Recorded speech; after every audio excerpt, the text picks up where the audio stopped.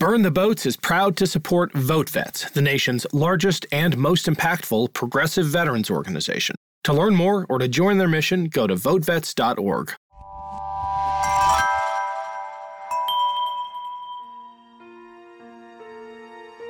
Can the Republican Party extricate themselves from this? Frankly, I have no idea. But I'm done with the Republican Party until there's not a single elected official who ever supported Trump. I will have nothing to do with them. So I don't know if that makes me an independent or perhaps a Democrat, but I can tell you I'm not a Republican. I'm Ken Harbaugh, and this is Burn the Boats, a podcast about big decisions. On Burn the Boats, I interview political leaders and other history makers about choices they confront when failure is not an option. My guest today is Dan Barka, former Navy SEAL and founder of Veterans for Responsible Leadership, an organization formed to help defeat President Trump. He featured in 2 viral videos from the Lincoln Project last summer, viewed millions of times, which were a direct appeal to conservatives and military veterans to elect a commander-in-chief worthy of that title. Dan Barka, welcome to Burn the Boats. Thanks, Ken. It's great to be here. I want to talk about how the U.S. military and its veterans view Trumpism, which even with the election of Joe Biden is by no means vanquished. But I think we need to get a bit of your backstory first. You're a Naval Academy grad, a former Navy SEAL, now an emergency medicine physician. Service obviously runs in your blood, but you're not from a military family. How did you get on this path? I grew up in, my family wasn't like anti-military or anything, but we just didn't have it. I had the one grandfather who was stateside in World War II, never left the country. The other grandfather never served, and my parents never served. It was just something I was always interested in. That was all I wanted to do, was to be in the military. I don't know. That's just kind of how, ever since I was, a little kid, I was playing soldier and, that sort of thing. It just kind of captured the imagination. The service academies were the only schools I applied to out of high school. The Naval Academy was a place that at the time I strongly disliked, which is a pretty typical reaction, I think. And then, the further away from it I get, the more I realize how wonderful it was and how special the service academies are as institutions in developing leaders. One of the reasons I asked the question is that the military today, in fact, year after year, seems to draw its recruits from an increasingly smaller share of American society. It is now geographically condensing to the South. It is demographically condensing in a lot of ways, socioeconomically condensing. And I'm wondering if that is part of the reason you have this tribalism within the military that is of real concern, especially after what we saw on January 6th. Yeah, there's a ton to unpack there. But, people have, worked on PhDs for this. This is not something I've come up with. But when we switched from conscription to an all-volunteer force, so, 1973, the draft goes away. You can make great arguments, and people did at the time, and they were convincing arguments that, we shouldn't conscript young men and just yank them out of their hometown and give them a rifle and send them to Vietnam, right? So that's how we got away from the idea of conscription. And, when you have an all-volunteer military that's kind of largely based on sort of socioeconomic incentives, right? So, people join the military to go to college, right? People join the military to get out of their hometown. When you structure your force like that, when that's your input into the force, that financial sort of see the world, get out of your hometown and do something that appeals to, some segments of the population more than others. And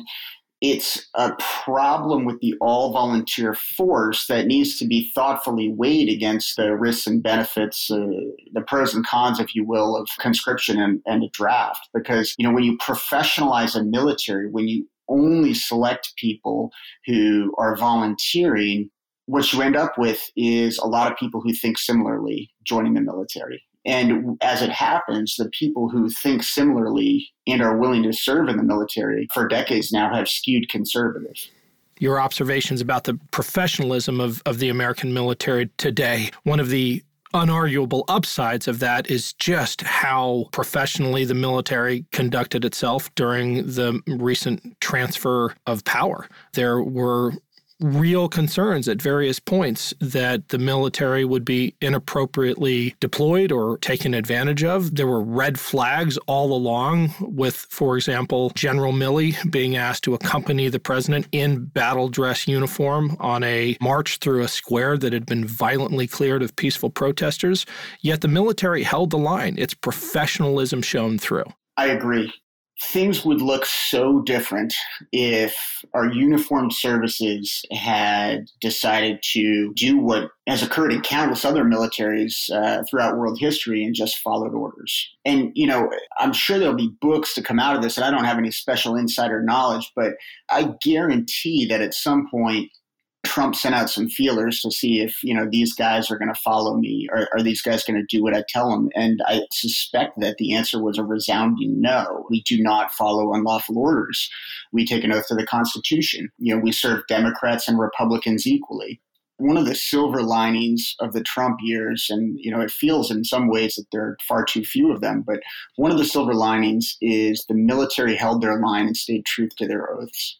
Yeah, I don't think you really need special insider information to discern that. I mean, the 82nd Airborne was ordered to the outskirts of Washington, D.C., awaiting invocation of the Insurrection Act, and our uniformed chiefs, one in particular, said, no, that's not appropriate. And then I'd love your reaction to the letter that was sent out in the days immediately preceding the inauguration of Joe Biden by the Joint Chiefs of Staff, reminding everyone in uniform that their oaths were not to any single person, were not to President Trump, in other words, but to the Constitution of the United States. Mm-hmm. That's unprecedented. The fact, one, that had to be sent out, but two, that the Joint Chiefs spoke up so vocally.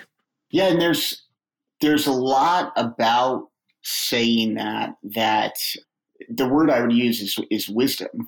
The Joint Chiefs of Staff and the decision makers at the upper levels of the uniformed services, they were, number one, doing that because it's ethically and morally in keeping with the oath that they took.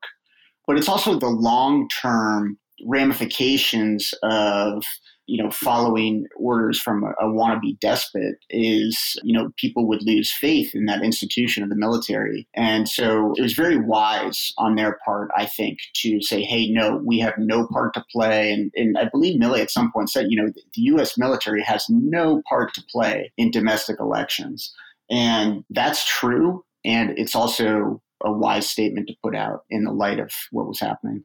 So this might be a good segue into Veterans for Responsible Leadership, because as much reassurance as we may want to take from that action by the Joint Chiefs, from the professionalism of the military during this time period, what does it say about the inherent weakness of a system that relies on checks and balances, one of those being the legislative check on the executive, that became so weakened that essentially the military, which was never contemplated by the framers of the Constitution as a check on the executive, that the military had to send a clear signal that it would not tolerate the kind of unlawful power grab that we almost saw?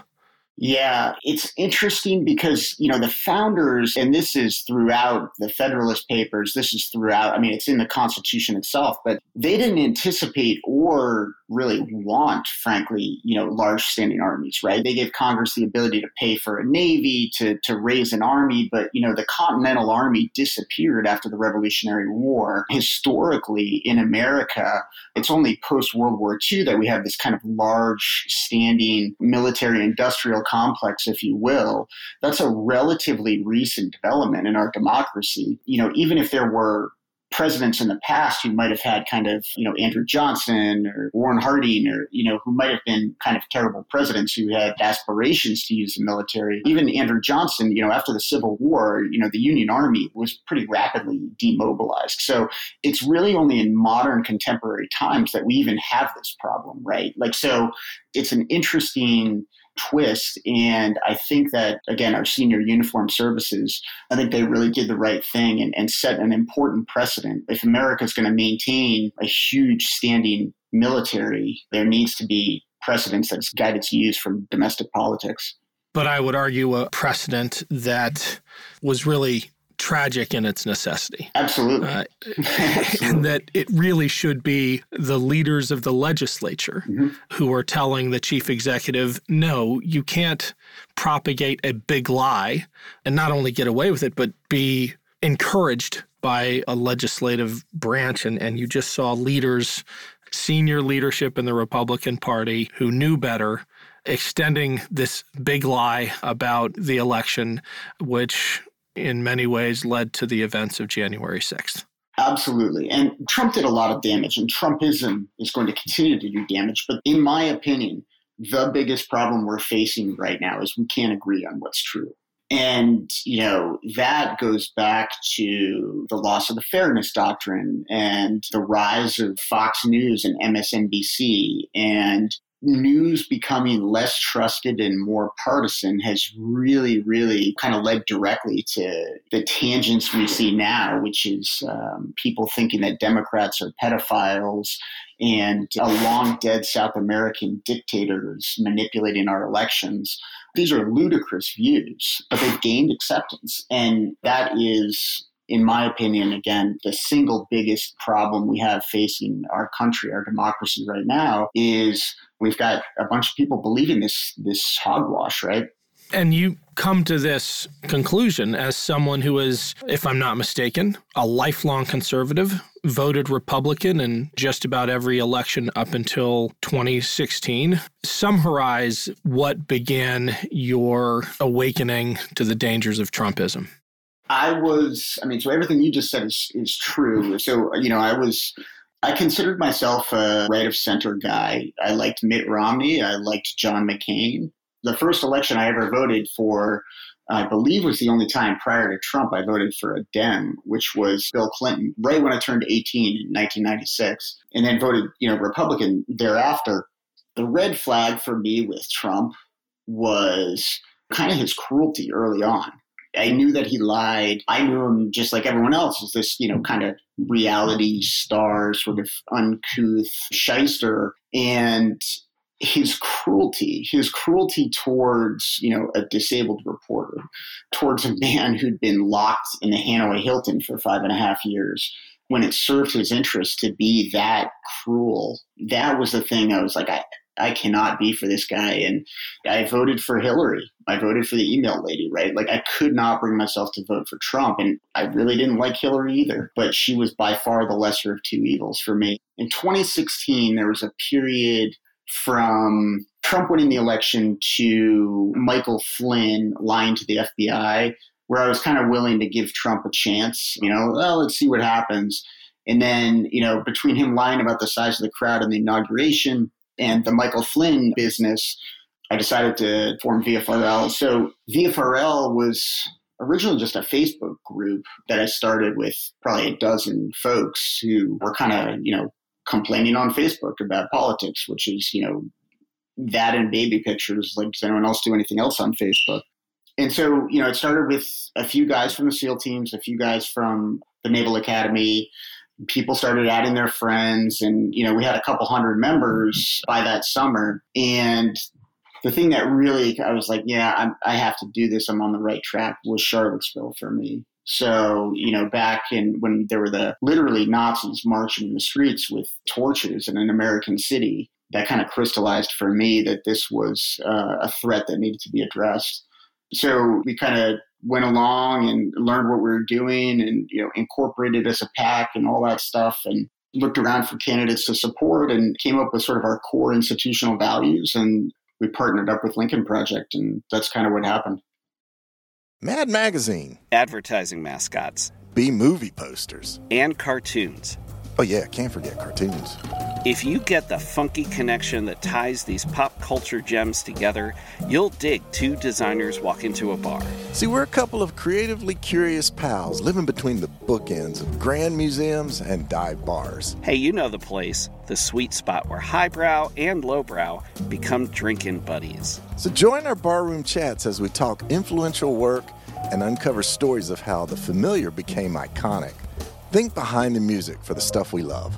Check out our website at twodesignerswalkintoabar.com. And listen wherever you get your podcasts or visit evergreenpodcasts.com.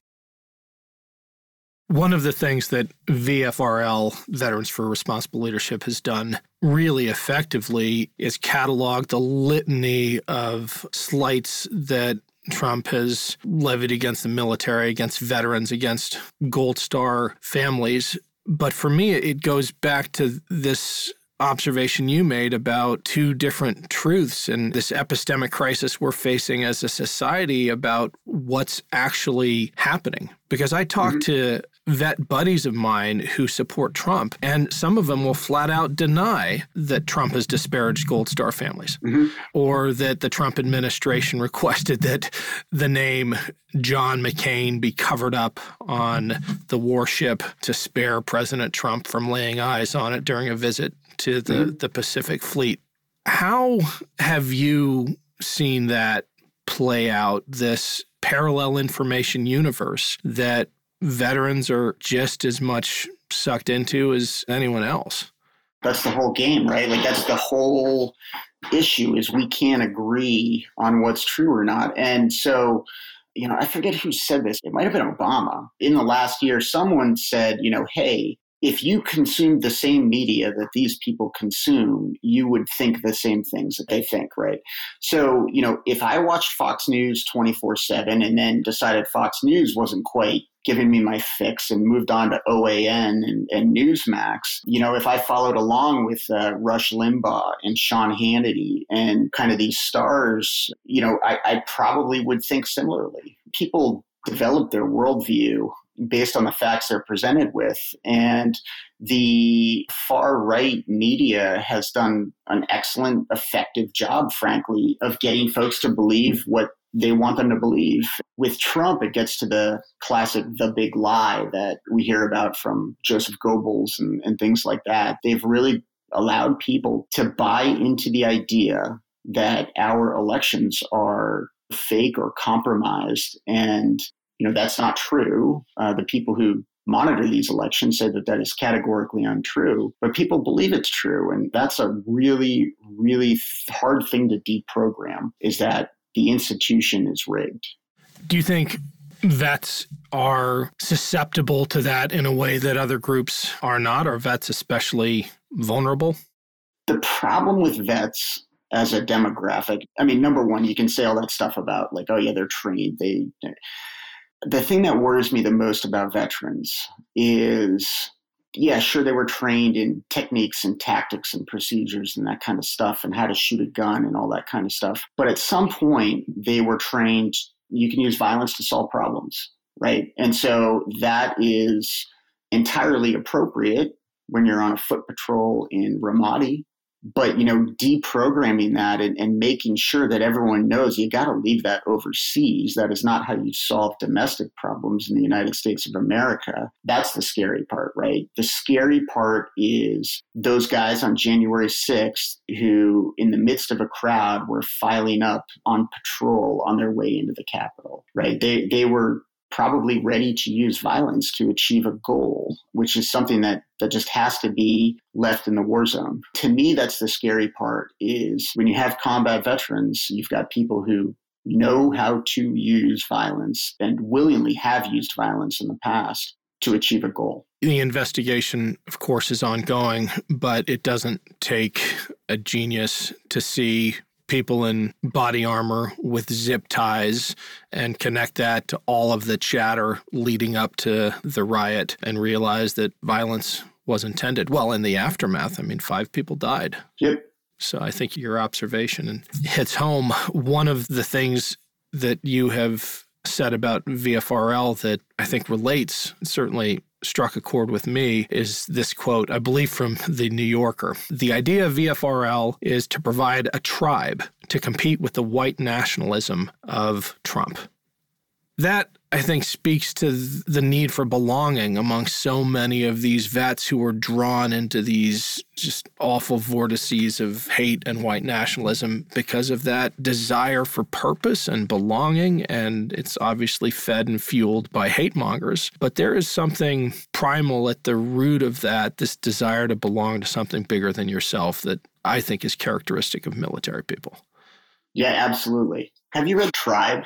He talks about exactly this, right? So he talks about you're on deployment with a group of men. Your value, your worth to that group of men is in your ability to protect that group.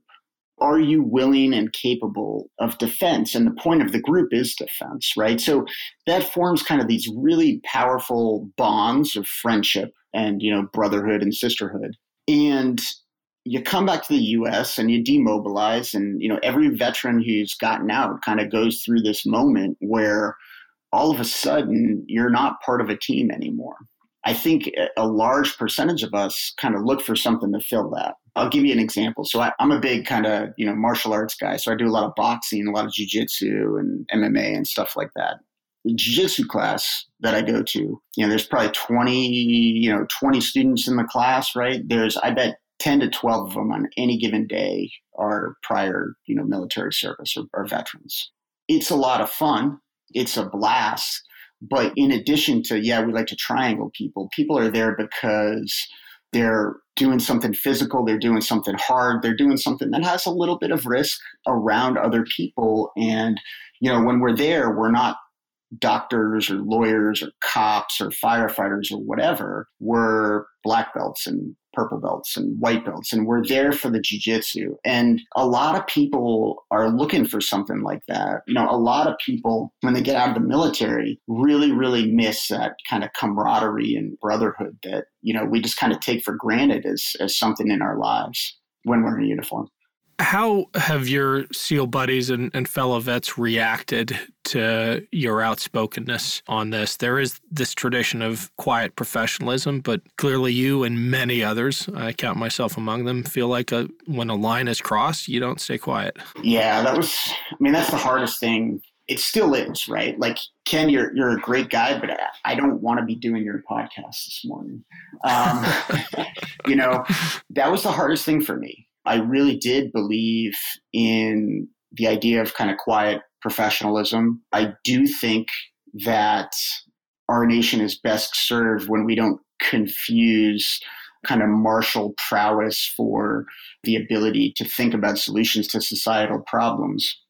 Frankly, the SEAL teams, we've had a problem with this. I mean, we've had guys get out and write books. We've had guys get out and, hold office and on the fact that they were a Navy SEAL. We've had people kind of act unethically. I mean, there's Eric Greitens, there's Ryan Zinke, a bunch of folks who, in my opinion, have done a disservice to the idea of quiet professionalism in the SEAL teams. And it was really hard. That was by far the hardest thing for me to do, was to be like, all right, man, you just have to do this. And you're going to take heat. I'm positive, I know for a fact that there are many probably current and ex-Navy SEALs who disagree with me. Maybe they love Trump. Maybe they think all Navy SEALs should just keep their mouths shut. And part of me agrees with that. But in this case, it felt like the risk to my family and my country outweighed that sort of quiet professionalism.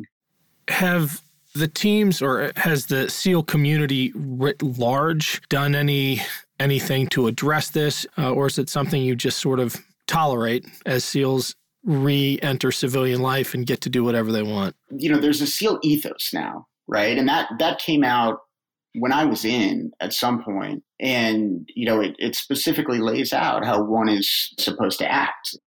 I think the cases of folks getting out and kind of betraying that ethos are relatively small. And if someone gets out and they decide to open a shooting range, I'm Steve Smith, and this is my shooting range, and I had 20 years in the SEAL teams, and that makes me a subject matter expert. That's a little different to me than going on tour with Kid Rock, which is, I just want to party with groupies and be famous. So it's not like you can't ever talk about it, right? Like, that's not kind of the right thing to do, but kind of cashing in when we've had dozens and dozens of SEALs who've lost their lives. And in accordance with that ethos, I think if you're a Navy SEAL and you're listening, I think you ought to think twice about getting out and, writing that book. Well, I want to change the subject because my abiding feeling towards the SEAL community, and I'm not one, but I know a lot of them, is that they are incredible patriots and have done more for this country than just about any one group I can think of. The burden that they carried and continue to carry since 9/11 is one that very, very few people appreciate. Just the number of deployments and the op tempo with very, very little credit for them or their families. I'd love your thoughts on the future of conservatism/republicanism as both have become intertwined with Trumpism. Can they be extracted, or do you still consider yourself a conservative?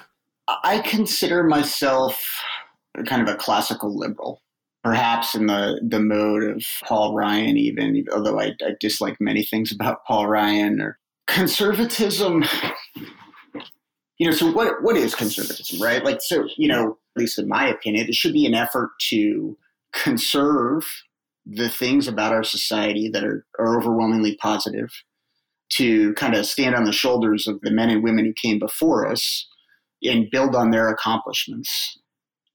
Typical conservative goals, right? Smaller government. People are best off spending their own money instead of having the government do it. These are things that have gone far, far by the wayside in fealty to this Trump cult of personality. Can the Republican Party extricate themselves from this? Frankly, I have no idea, but I'm done with the Republican Party until there's not a single elected official who ever supported Trump. I will have nothing to do with them. So I don't know if that makes me an independent or perhaps a Democrat, but I can tell you I'm not a Republican. It seems pretty clear that VFRL isn't packing up shop with the defeat of President Trump, that you see a campaign laid out ahead of you, that your work is far from done. Yeah, definitely. And so we talk about this. Our operations officer is this guy, Mike Smith, who's a former F-18 pilot. Brilliant dude, like super squared away. And one thing he says that I've kind of internalized is this is a lifelong project because Trumpism can never happen again. And we're not done making sure. We're done with Donald Trump.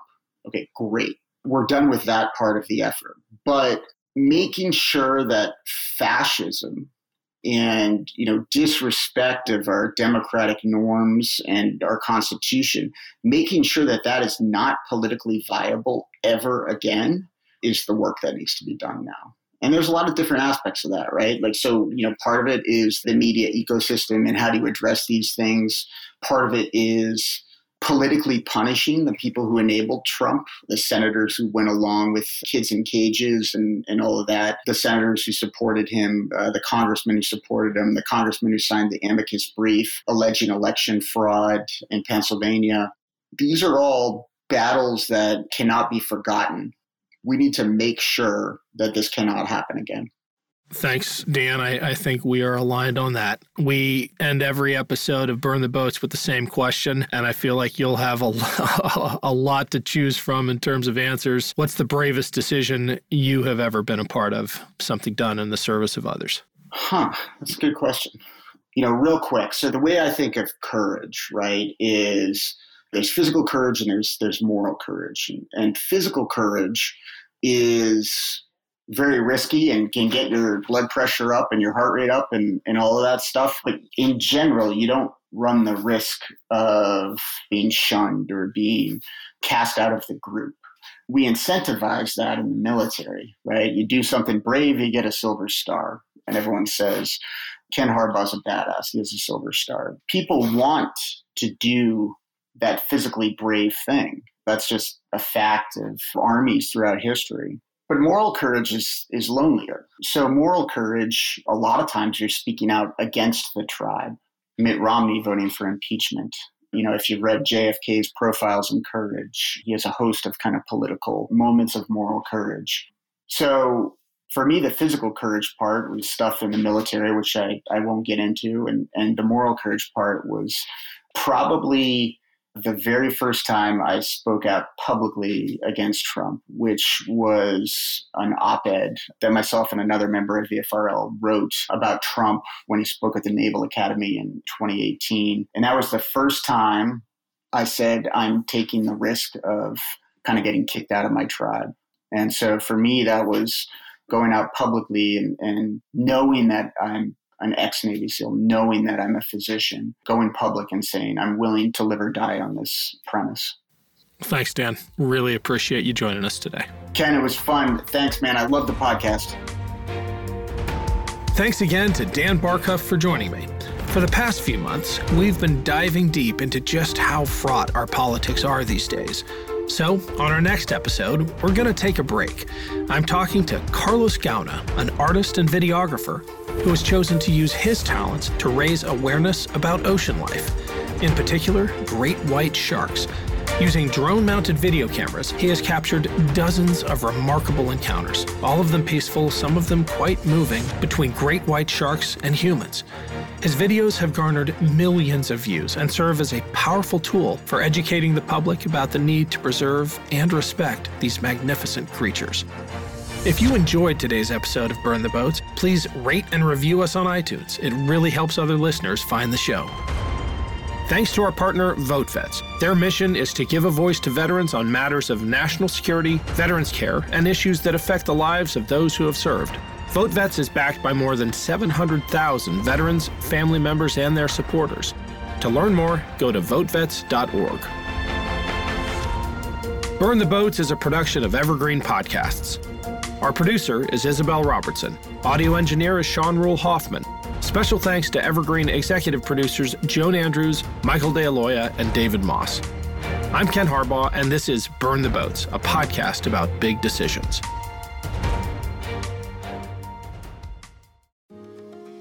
My name is Cindy Burnett, and each week I interview at least 2 traditionally published authors on my podcast, Thoughts from a Page. We talk spoiler-free about their books, so you can listen whether you have read the book or not. And then we delve into things that you most likely won't hear about anywhere else. The importance of the cover design, why they included various aspects of the story, personal details about both the books and the authors' lives, and so much more. You can find the podcast on every major platform and learn more about it on my website, thoughtsfromapage.com. Thanks so much for checking it out. This podcast was produced with the support of the Ohio Motion Picture Tax Credit and in partnership with the Ohio Development Services Agency.